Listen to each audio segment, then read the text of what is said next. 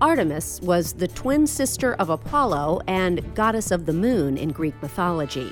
Now, Artemis is the name of NASA's program to return astronauts to the lunar surface by 2024. This is Innovation Now. When we land American astronauts on the moon again, the first woman and next man will step foot where no one has been before, the moon's South Pole.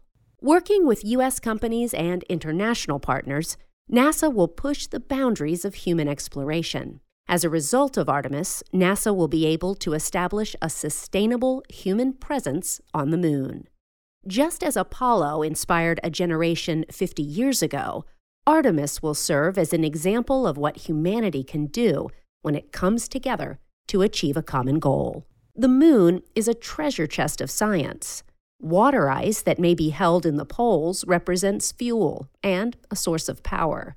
Lessons we can learn about using local resources will help us prepare for exploration to farther locations. And with NASA's goal of sending humans to Mars, Artemis is the first step to the next era of exploration. For Innovation Now, I'm Jennifer Pulley. Innovation Now is produced by the National Institute of Aerospace through collaboration with NASA.